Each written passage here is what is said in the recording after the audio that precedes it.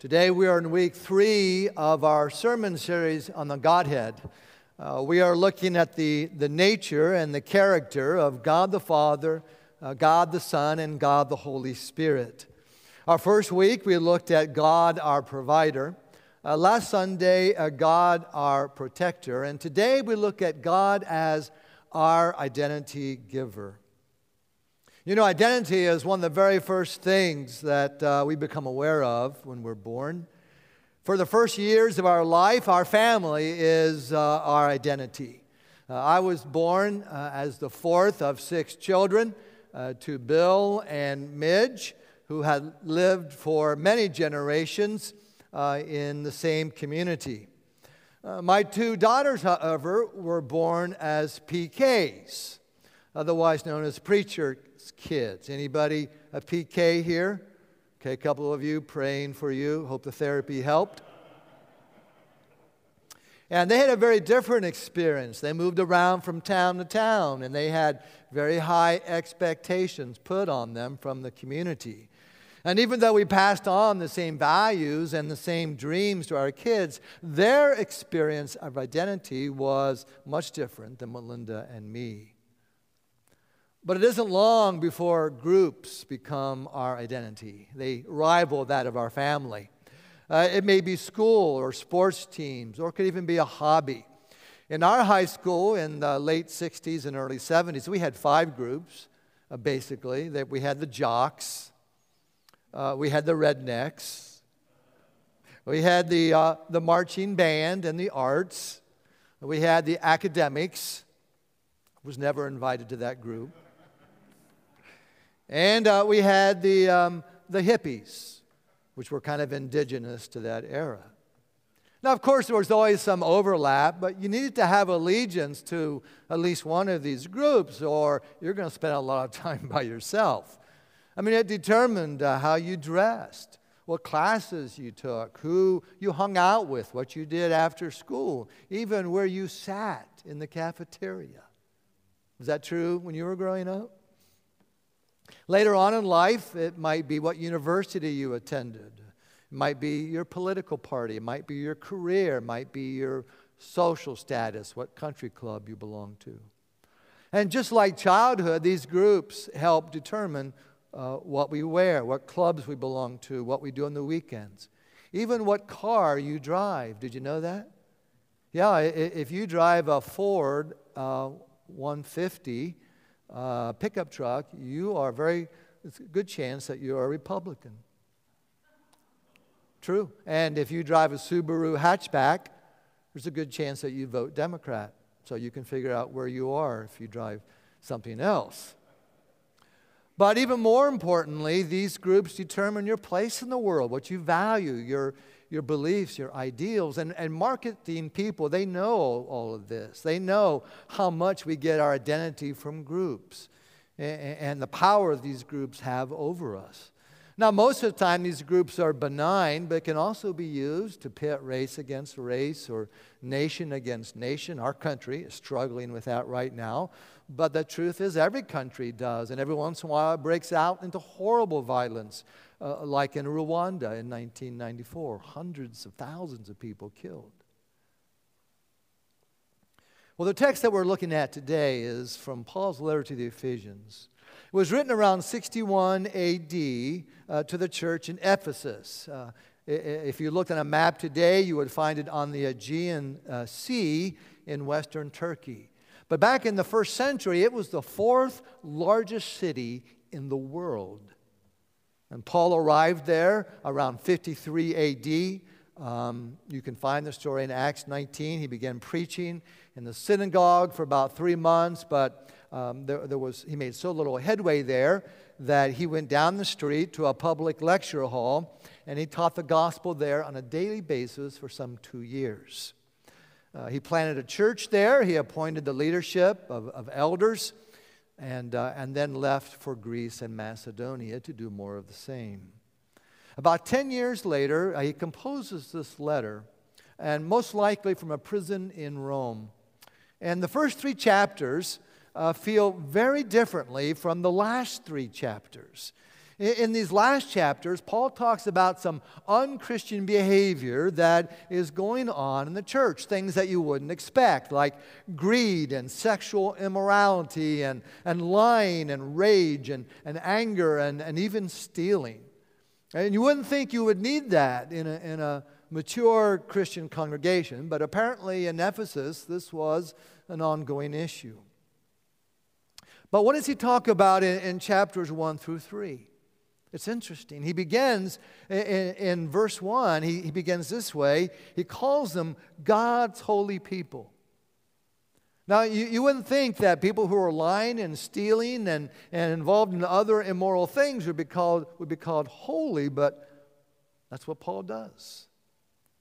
And then he breaks out into this doxology of praise in verse 3. He says, "Praise be to the God and Father of our Lord Jesus Christ, who has blessed us in the heavenly realms with every spiritual blessing in Christ."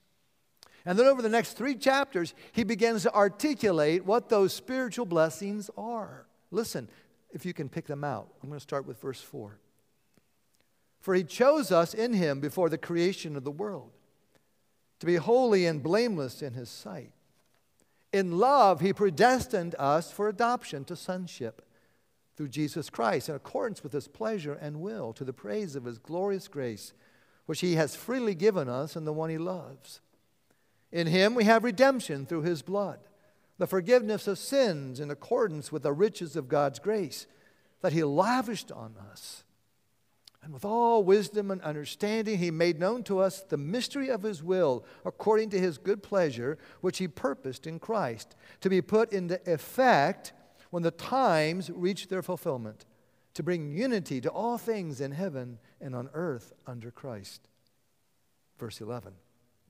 "In him we were also chosen, having been predestined according to the plan of him who works out everything in conformity with the purpose of his will, in order that we, who were the first to put our hope in Christ, might be for the praise of his glory.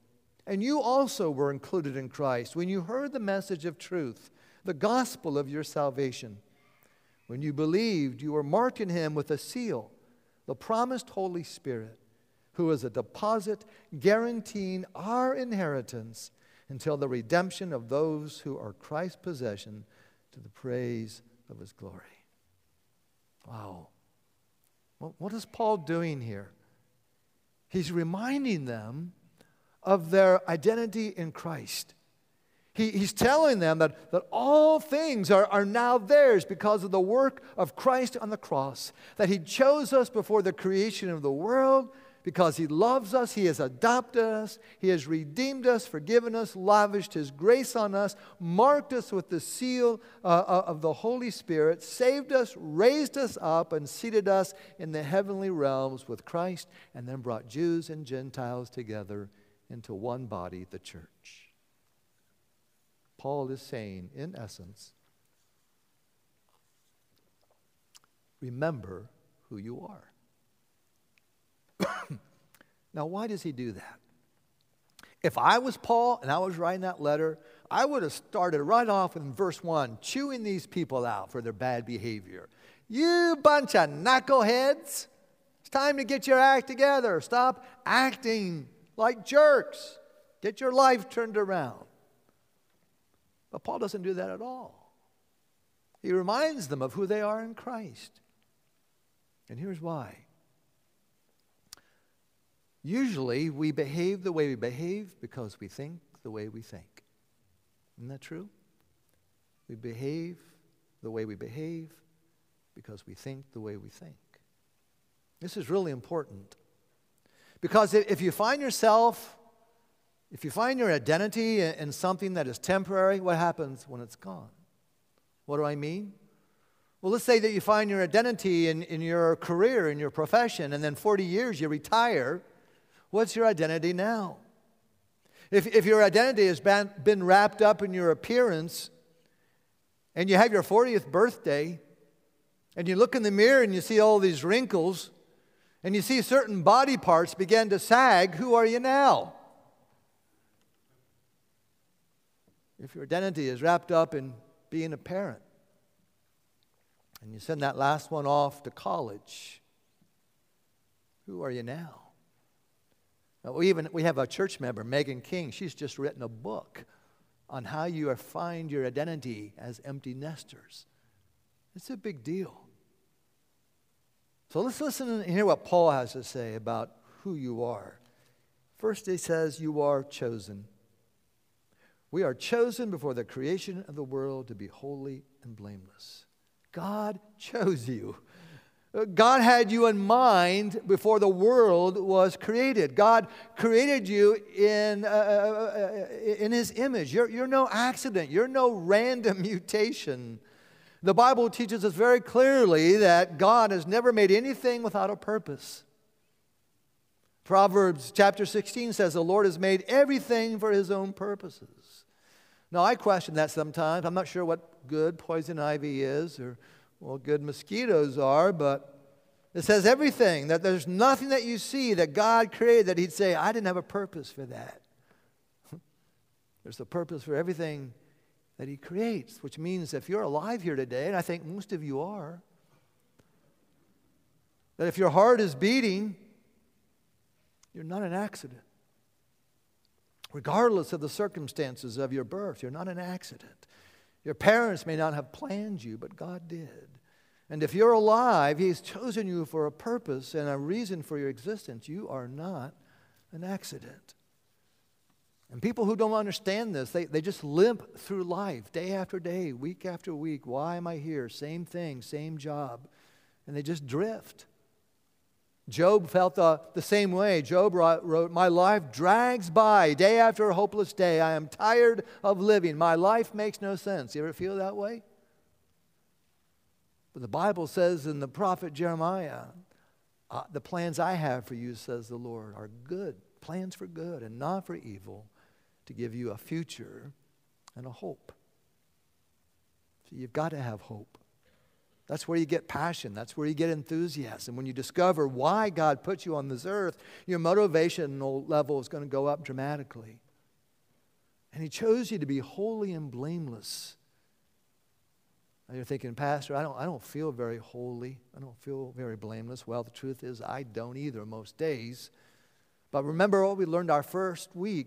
1 Peter, he says this. He says, His divine power has given us everything we need for a godly life. So it's not about how we feel. It's about what God has promised to do in you. He is working in you to love and to be loved and to be in this intimate relationship with the Lord of the universe, to know Him and to worship Him and to do His will. Paul says, remember who you are.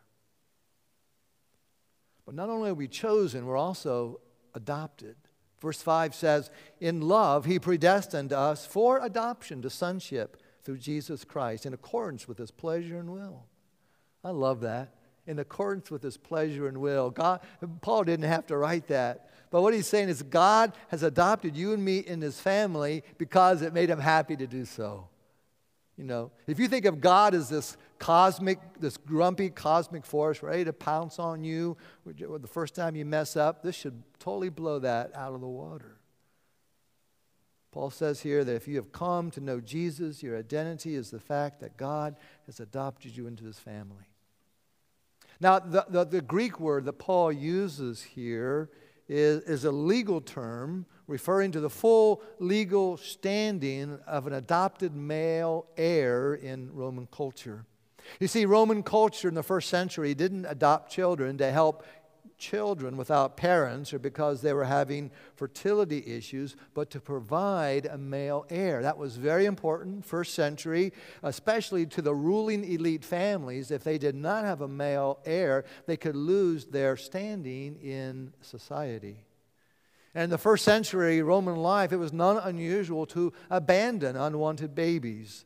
In fact, at the eastern gate of the city of Ephesus, there was actually a place where people could bring their babies they did not want, and they would leave them there for the gods to determine their fate. And so Paul is writing to a culture where babies were routinely abandoned. And he writes to these people and he says, if you have come to know Jesus, he says, your most defining moment isn't who threw you out, but who took you in. He picked you out. He picked you up and he took you home. You ever been dumped? Dumped maybe by a girlfriend or a boyfriend, maybe by a spouse, maybe by a friend who decided they were done with you, maybe by your company. Maybe you worked for them for 30, 40 years and suddenly they said, we don't need you here anymore. There was an elderly man in a community where I used to live, and we became friends. His name was Wade, and I would go visit him from time to time. And during one of the visits, he told me the story of how at the age of 5, his mother died. His father was away, had been away at work for several weeks. He worked on the railroad, and Wade sat alone in that house for several days with his mother's body until finally a neighbor woman came over and checked on them and made the discovery. Wade said about a week after the funeral, his father pinned a note to Wade's coat and told him to walk across town to his uncle's house. And he read the card, and it said this. It said, you can have the boy and keep him if you want him. And after Wade told me this story, he pulled out from under his bed an old box full of letters. And he pulled out a yellowed postcard out, and he handed it to me to read. And I looked, and there at the top were 2 little pinholes, and I realized that was the note that his father had pinned on him some 80 years ago. And he said to me, Pastor, why do you suppose my father didn't want me? Why did he send me away? What's that like? To be rejected. So Paul is saying to us, you belong. Your defining moment is not who threw you out, but who picked you up. God in Christ picked you out, picked you up, and brought you home. He adopted you as one of his own. God risked incarnation in Christ, invested the lifetime of Jesus, paid the price of suffering and death in order to adopt us. And all we have to do is to enjoy the gift of his parentage, to become heirs of life eternal, just to simply become little children and to receive it. We join the family of God through adoption, and baptism is the passageway into the family. And the thing is, we don't earn it. We don't deserve it. We don't merit it. We simply receive it. Salvation, and we get this wrong, we think salvation is for good people. It's not. Salvation is for redeemed people. See, there's a reason why Christians use that term, I have a relationship with God. Because there is something about being the precious, prized daughter or son of God. Your most defining moment in life is not what happened to you, but what God has done for you. Remember who you are. But that's not all. In verse 7, we are told, we have redemption through the blood and forgiveness of sins in accordance with the riches of God's grace that he lavished on us. So what does that mean to be redeemed? What's that redemption mean? Well, Ephesus was the center of the slave trade for the Roman Empire for about 1,000 years. And so if you had gone to the slave market, if you had lived in Ephesus in that first century and talked to a slave, the conversation might have gone something like this. Hey, who do you belong to? And the slave might say, well, I belong to Cornelius. Well, how did that happen? And he would say, well, as a baby, I got dumped, and some guy and his wife came by, and they picked me out, and they took me home and made me their servant, their household slave. And so for the first 13 years of my life, that's what I did. I worked for them, and then at the age of 13, they brought me to the slave market, and they sold me. Well, how much did they sell you for? Well, a lot, 24 pieces of silver. This man named Cornelius came with a bag of money, and he redeemed me. He bought me. Now, if this guy had had an encounter with the saving Christ, Paul wants him to know that his primary identity is not that of a slave to Cornelius, that there was somebody else who paid for him, who bought him. And so when Paul uses that term, in him we have redemption through his blood, he's saying what God used to redeem us was not money, it was not silver, it was not gold, but it was through his blood. When Jesus hung on the cross, he was paying the cost to save our souls for God. And so Christianity is not about doing enough for God so that he finally likes us enough. God buys us, he redeems us through the blood shed by him on the cross. Paul is saying, remember who you are. Finally, in verse 13, Paul writes this: when you believed, you are marked in him with a seal, the promised Holy Spirit, who is a deposit guaranteeing our inheritance until the redemption of those who are God's possession to the praise of his glory. You see, that seal is that mark of ownership. We talked about that last week when I talked about how all my books have my seal on them so everybody knows who they belong to. See, it was a way of identifying what belonged to you. And here Paul is saying that the Holy Spirit in us is that identification that we belong to Christ. And not only our identification, he says, it is also a pledge of our inheritance. Now that God is our Father, it reminds us not only are there blessings now in Christ, but there are more blessings that we are to inherit in the life to come. We are at the very center of God's cosmic design because we belong to the risen Christ who is exalted over all the heavenlies. The Holy Spirit in us is that mark of ownership. And it's that Holy Spirit who whispered the other night, when you were looking at the sunset and you saw those beautiful colors of blue and orange and red, and you thought to yourself, oh, God made that. That you heard the Holy Spirit whispering to you, you are mine. Or when life doesn't go as planned and you're confused and you're frustrated and the way forward seems unclear and ambiguous, it's that voice inside of you, that Holy Spirit who says, you are mine. Or when you lay your loved one in the ground and you are crushed and broken, and yet through the tears you hear the Holy Spirit speak to you, you are mine. And the sadness doesn't go away, but it becomes a grief with hope instead of a grief with despair. Remember who you are. It's so easy to forget these days.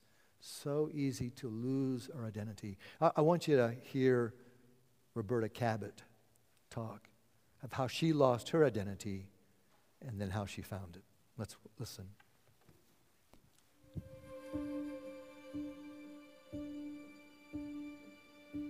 I had an older brother who sowed lies into me, and I think this happens for a lot of children, and I truthfully had what I call a trinity of lies, that I was fat, stupid, and ugly. I remember in high school holding my little face in the mirror and saying, it's too bad you are so ugly. And when you walk in your life that way, you walk in total defeat and fear and shame and condemnation, self-condemnation. I was afraid to meet people. I was sure if I talked to you for 2 minutes, you'd realize how stupid I am. In our healing school, we do a chapter on lies, the lies that we believe, and I was doing my doctoral work, and I did that chapter, and over, I began to see that I had been rejected, that when my father died when I was 12, I accepted that as a rejection, even though obviously he didn't want to die. But my mother then left, and I was rejected, and my brother then left, and I was rejected, and so that fed into all the lies and the depression and the worthlessness. And so I found this all out in the healing school, and I went home. I was in Ashland doing my doctoral work, and I closed the door, and the Lord just became present for me. And I can't explain this any other way to say except he caught me up. And I saw God as like the Lion of Judah, and he was holding pre-embryo me. and my real name's Roberta. He's the only one who calls me that, but he was shouting to creation, "This is Roberta, this one, not another one, this one, this is Roberta, my beloved, never rejected." And after that encounter, all the lies, the sense of rejection, the sense of shame, the sense of condemnation, all of that I had walked in was healed. And now I truthfully know who I am. I know I am Roberta, never rejected. And as a matter of fact, he has me say, I am Roberta, God's beloved, never rejected. And until we know that about ourselves, this world's a very difficult place to live. So when I met God and I began to understand the reality of him, I began to understand that part of my journey then would be to bring other people into the freedom and healing that I myself had received.